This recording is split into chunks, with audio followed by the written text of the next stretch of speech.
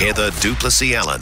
Breaking ranks, it would seem. Upper Hutt City Council has announced it will not require people to be vaccinated in order to use most of its public facilities, for example, the library or the pool. Wayne Guppy is the Mayor of Upper Hutt with us now. Hey, Wayne. Afternoon, Heather. How are you? I'm well, thank you. So what's the thinking here? Well, look, it's about normalising life again. And, the region and the city's got very high vaccination rates, about 98% first vaccination rates, 92% second, double vaccine.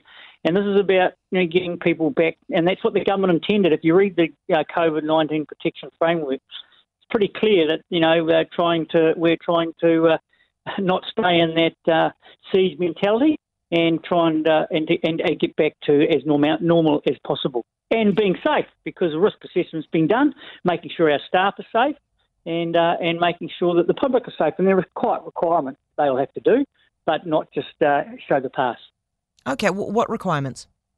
Well, under what's required, I mean, everyone will have to be wearing a mask except in the pool, so face coverings, and of course record keeping. That's normal, and keeping a distance. So, those are things that we should be doing, and we'll be requiring that within our facilities. Well, I mean, Wellington's doing it at the moment and surviving, isn't it? Absolutely. Yeah, and all right. And look, public places, if you look at the government guidelines, it's very clear that public places are defined for public places, and we've got to make them accessible for everyone. Do you think you're going to get some negative feedback from the double vaccinated who are freaking out?